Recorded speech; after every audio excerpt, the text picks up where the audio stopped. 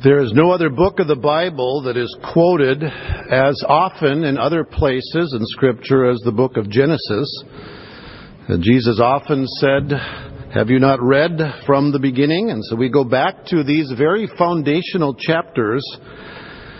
In our culture today, we need to understand the book of Genesis, because if we do not, we are not going to understand the rest of Scripture. Last week we looked at the temptation of Adam and Eve. We pick up at verse 8 this morning of Genesis chapter 3. Grace abounded more, or sin abounded. God's grace abounded more. We pick up at chapter 3 then, verse 8. They heard the sound of the Lord God walking in the garden in the cool of the day. And the man and his wife hid themselves from the presence of the Lord God among the trees of the garden. Then the Lord God called to the man and said to him, "Where are you?" He said, "I heard the sound of you in the garden, and I was afraid because I was naked, so I hid myself." And he said, "Who told you that you were naked? Have you eaten from the tree of which I commanded you not to eat?" The man said, "The woman whom you gave to be with me, she gave me from the tree, and I ate." Then the Lord said to the woman, "What is this you have done?" And the woman said, "The serpent deceived me, and I ate." The Lord God said to the serpent, "Because you have done this, cursed are you more than all cattle and more than every beast of the field. On your belly you will go, and dust you will eat all the days of your life. And I will put enmity between you and the woman, and between your seed and her seed. He shall bruise you on the head, and you shall bruise him on the heel." To the woman he said, "I will greatly multiply your pain in childbirth, and pain you will bring forth children. Yet your desire will be for your husband, and he will rule over you." Then to Adam he said, "Because you have listened to the voice of your wife, and have eaten from the tree about which I commanded you, saying, 'You shall not eat from it,' cursed is the ground because of you. In toil you will eat of it all the days of your life. Both thorns and thistles it shall grow for you, and you will eat the plants of the field. By the sweat of your face you will eat bread till you return to the ground, because from it you were taken. For you are dust, and to dust you shall return." Now the man called his wife's name Eve, because she was the mother of all the living.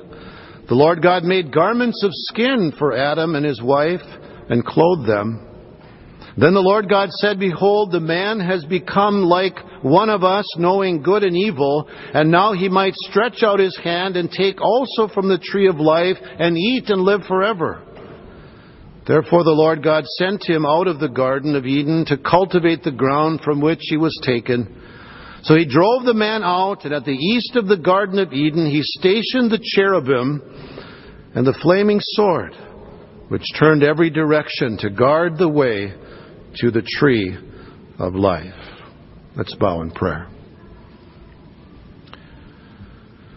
Father, these are words that you have given to us by the inspiration of your Spirit.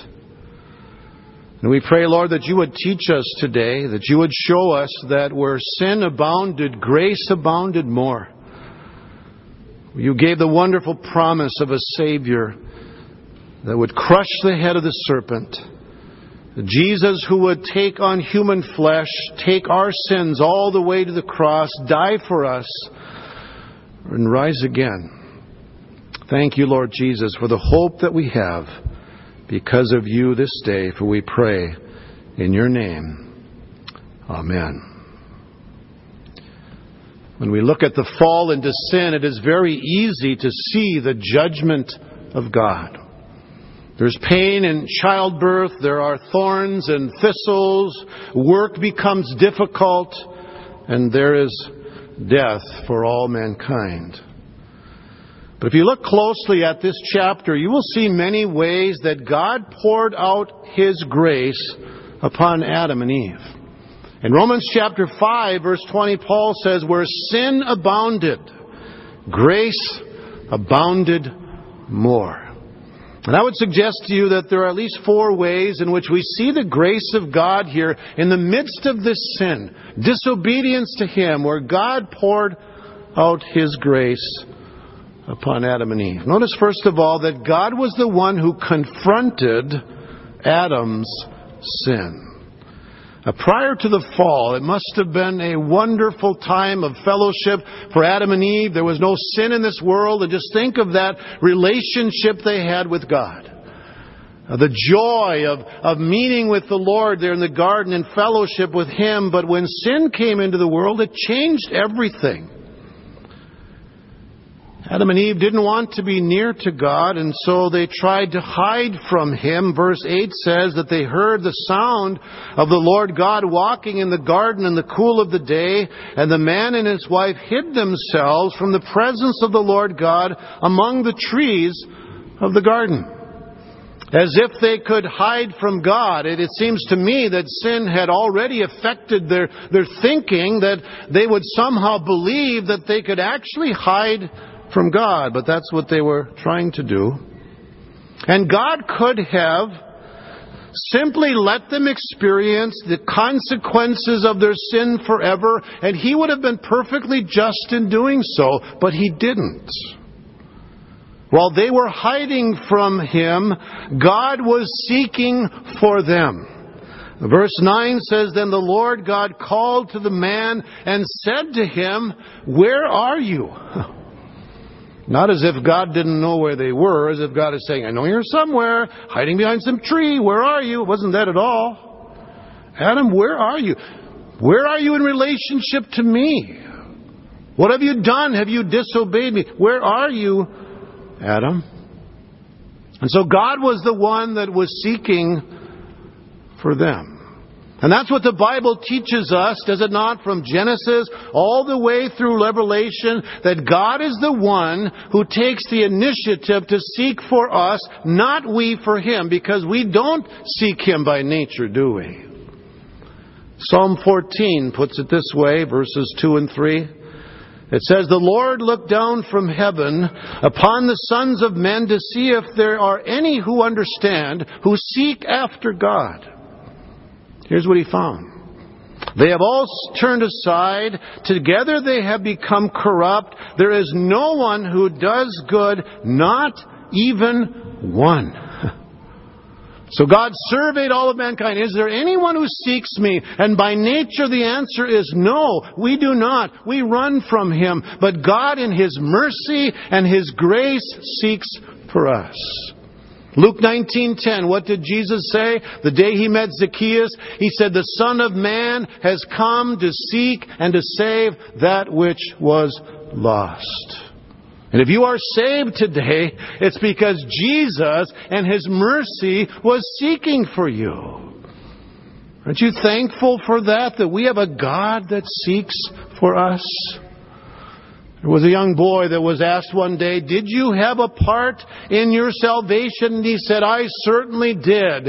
And the man said, Well, what was that? He said, I did all the running and God did all the chasing. The hound of heaven, God is seeking for us. And if you don't know Jesus today, He is seeking for you. He wants to pour out His grace upon you. If you're willing to acknowledge your sin and put your trust in Jesus.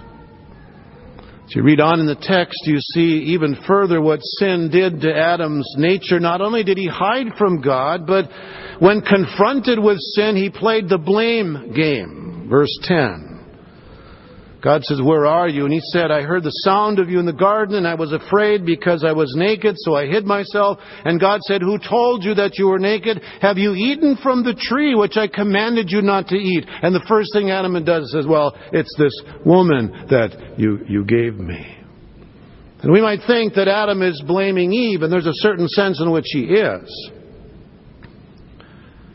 But it's really worse than that, because Adam is really pointing a finger at God, isn't he?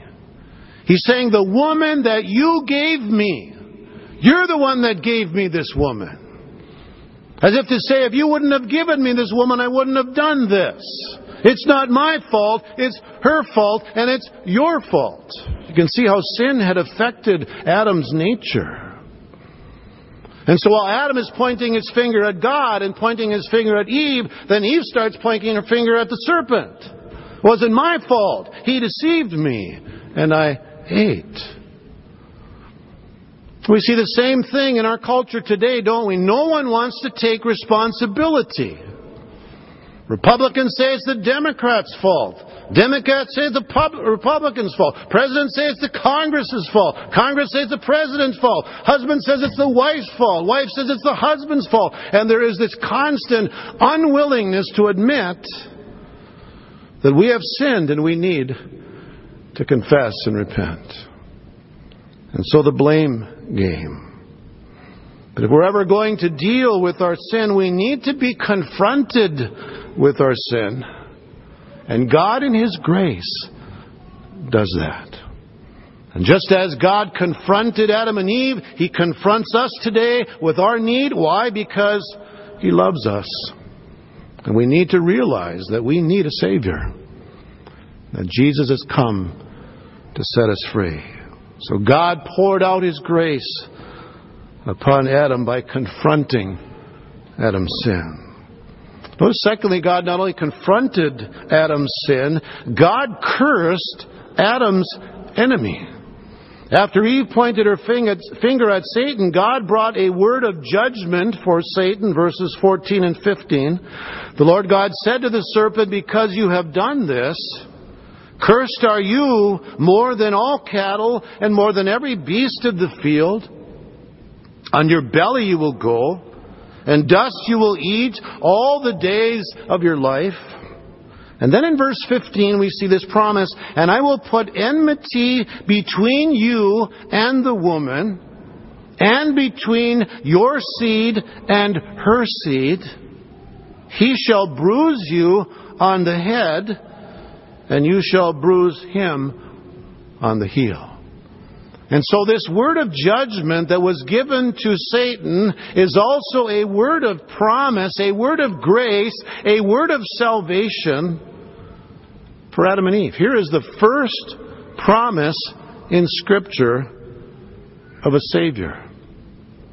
And notice there's three stages of battle here, or three parts of this battle. The first is a battle between Eve and Satan.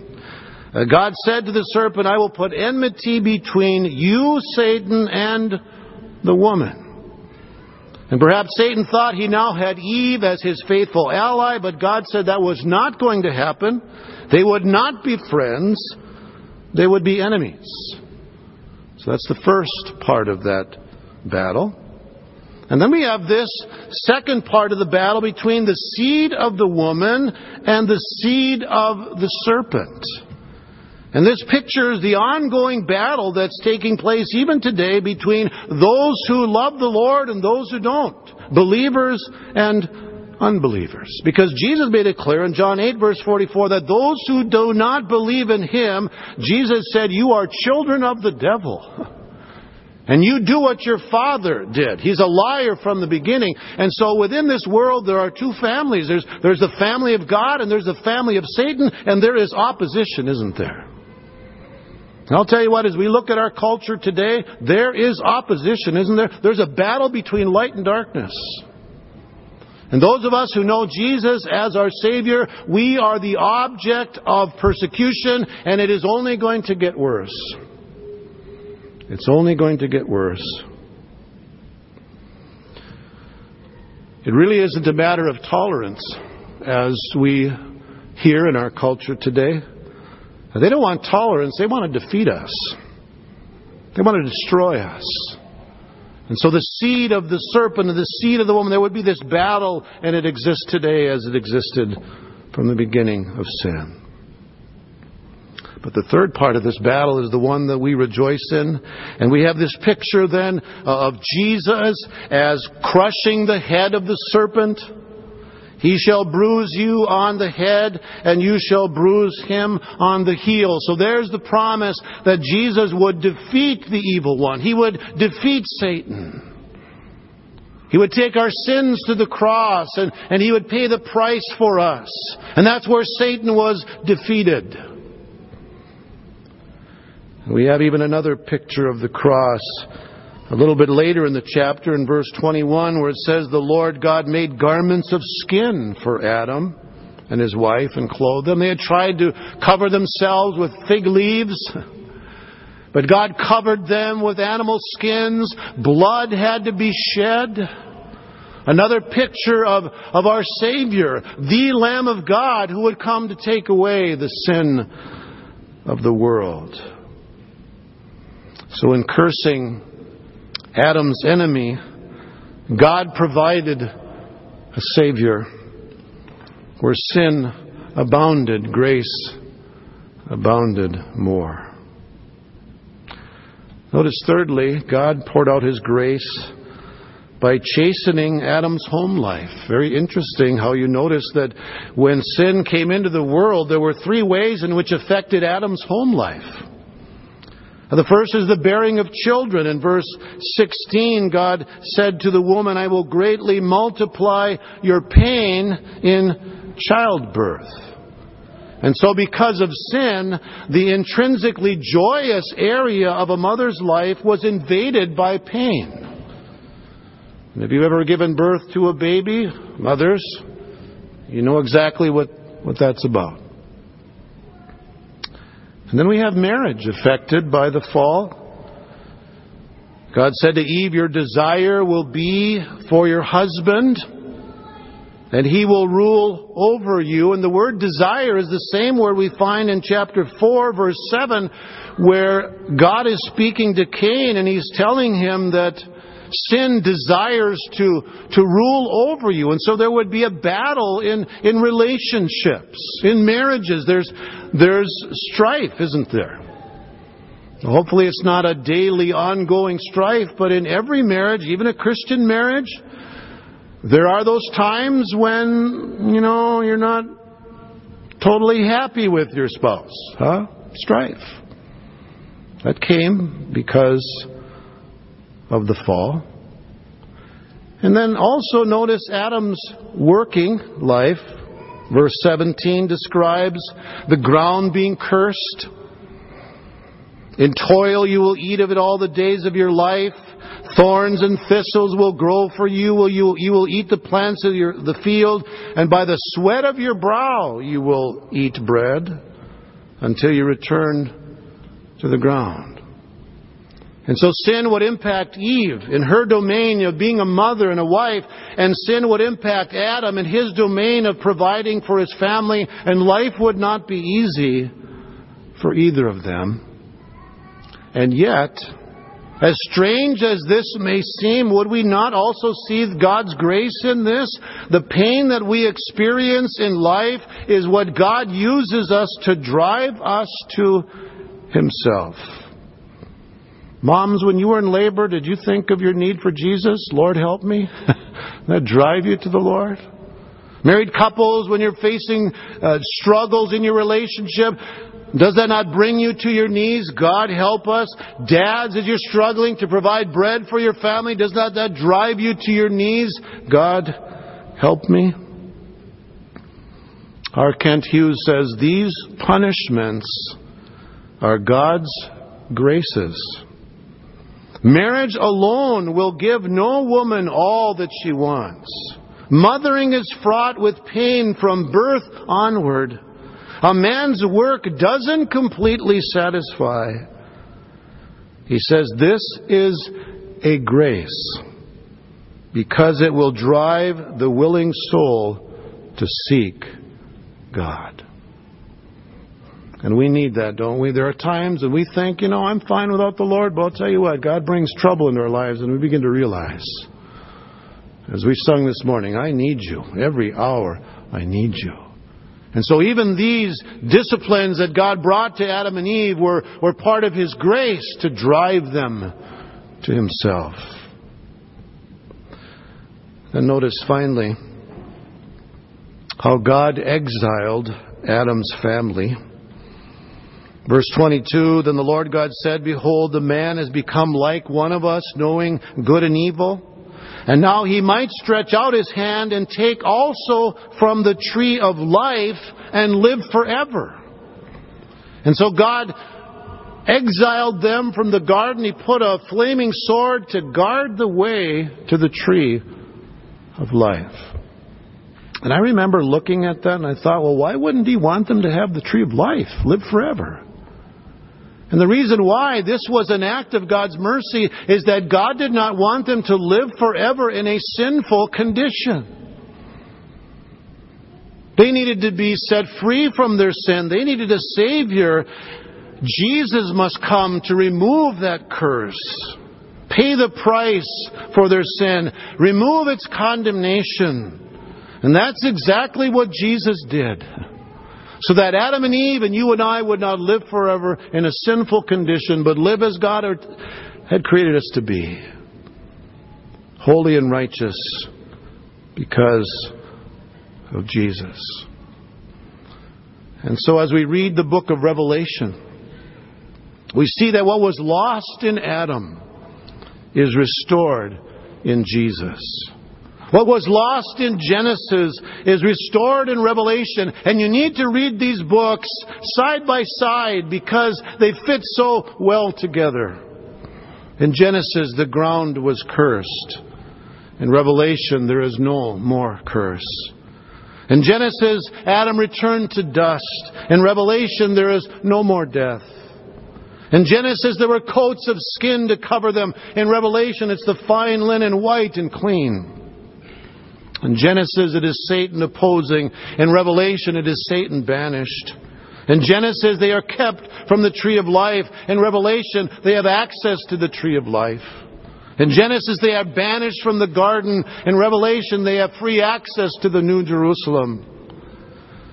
In Genesis, we have a Redeemer promised.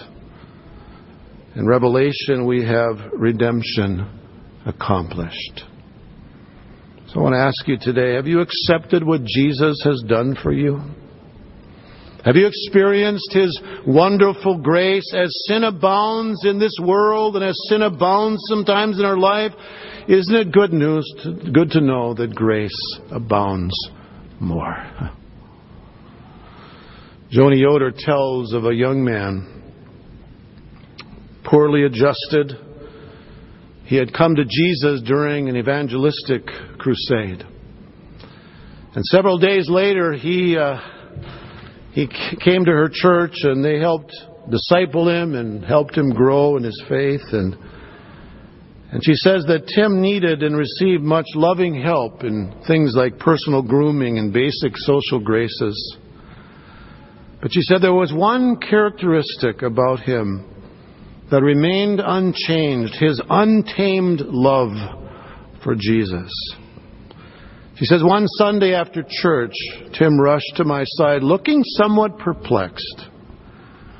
And he said, "Why me? I keep asking myself, why me?" And her immediate thought was, oh no, here's another complaining Christian, huh? You know, why me? Why me? And that wasn't at all what he was saying. With arms outstretched, he went on to say, out of all the people in the world who are greater and smarter than I am, why did God choose me? Ever pondered that? You who know Jesus today, ever pondered that? Why was God so gracious to me? Why did God continue to seek for me? Why did God bring me to that place where I saw my need for a Savior and He showed me that in Christ there is forgiveness and there is peace? Why me? We are so undeserving. But that's what grace is. Where sin abounds, grace abounds more. And I pray that you've experienced that today. That you can say you know Jesus Christ as your Savior. That you realize that you are sinful and you are worthy of judgment, but you have recognized that Jesus died for you. And you've come to Him in simple trust, receiving that gift of eternal life that Jesus paid for you. Where sin abounded, grace abounded more. May that be your experience today. And if not, I invite you to come to Jesus. Come to Him. Jesus said, the one who comes to me, I will in no wise cast out. To as many as received Him, to them He gave the right to be called the children of God, even to those who believe on His name. Let's pray. Lord Jesus, we need You today. We are guilty like Adam and Eve were guilty. We have sinned in thought, in word, in deed. We have sinned by not doing what we know we ought to do. But You loved us so much that You were willing to come to this world of sin and take on human flesh. Pay the price for our sin. And we thank You, Lord, that there is no condemnation to those who are in Christ Jesus. Thank You, Lord, for what You've done for us. And may we go on our way rejoicing today that where sin abounded, grace abounded more. For we pray in Your precious name. Amen.